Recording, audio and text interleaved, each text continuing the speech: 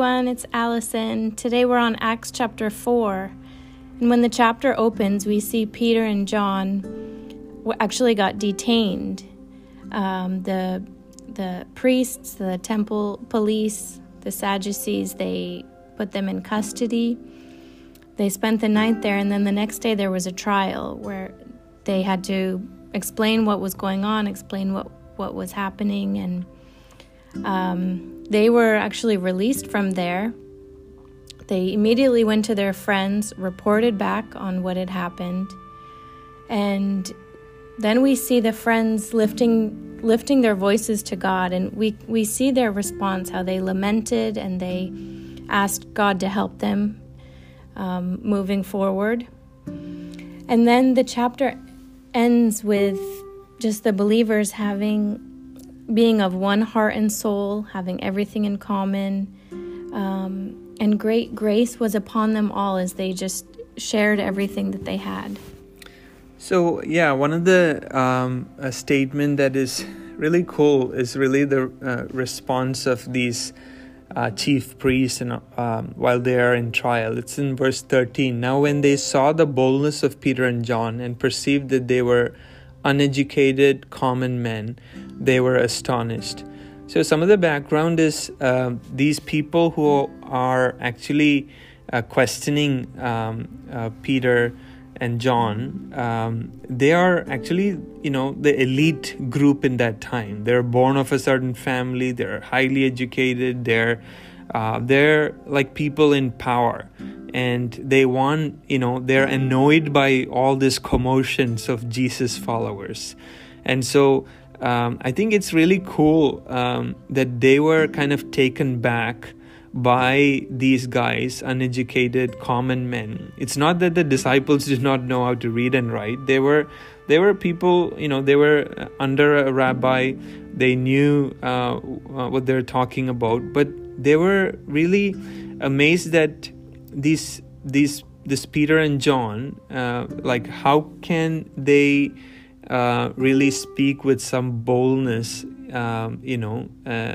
in the temple, in front of these people? How can they really perform this miracle? But Peter and John is so clear and of giving glory and even kind of jabbing on them. The person you killed, he's the one who's actually healed this man who's standing. So I think you really see this boldness of the Holy Spirit when the flesh is really crucified and then the Spirit is actually revealing and witnessing Jesus, both through proclamation, through words, as well as through this miracle. Another thing that was cool that I noticed was in verse 8. Actually, in this hearing itself, it says, verse 8, then Peter filled with the Holy Spirit. See, sometimes we think of this filling of the Holy Spirit happens in our worship service, maybe when somebody lays your hands upon. It could happen in those times. But I thought it was very interesting to see that even in the midst of a hearing, like a courtroom type of hearing, that Peter was filled with the Holy Spirit. So I was just thinking in our day-to-day lives, maybe Jesus has called you to be a businessman or to be at home taking care of children, to be a lawyer, to be working at an IT company, wherever.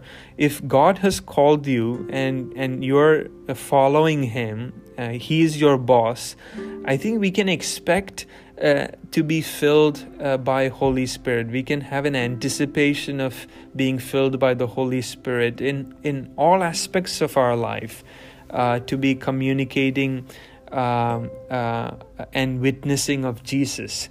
And even when they threaten not to speak, it's so interesting to see in verse 20, we cannot but speak of what we have seen and heard.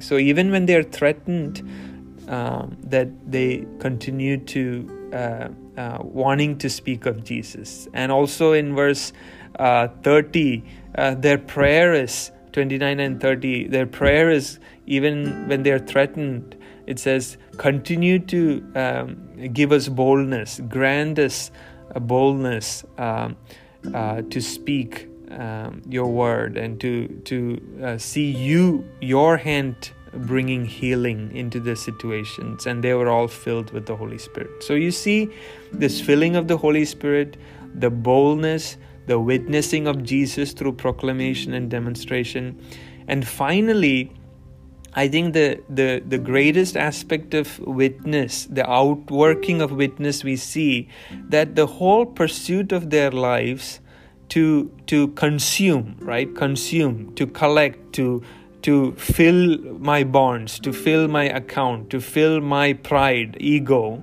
Actually, it is reversed when the Spirit of God is in them and filling them, because now people began to sell things. One of the story here is the Levite, Barnabas. Levites are usually receiving things, but here he sells his land and bring the money to the apostles. So it's really cool to see the reversal of, from consumption to giving, to generosity as an outworking of the filling of the Holy Spirit. So just in summary, let's really pray, and be anticipating to be filled by Holy Spirit in our homes, in our workplace, in our walks, in our conversation, even in maybe a heated discussion where we are in a place that God has called. Let's pray for boldness, that God will, even in the midst of adversity, God will give us boldness. And let's also see that the outworking of the filling of the Holy Spirit will manifest in generosity, right? We will stop pursuing the nature of consumption to generosity. So those are some of the things we are praying about, and as a community, as a church, let's also be tuning into what God is speaking through the book of Acts. So God bless you, and feel free to share what God may be speaking to us in our life group, WhatsApp and stuff. All right, have a good day. Hope you are having lunch or about to have lunch. Enjoy it, and God bless you. Bye.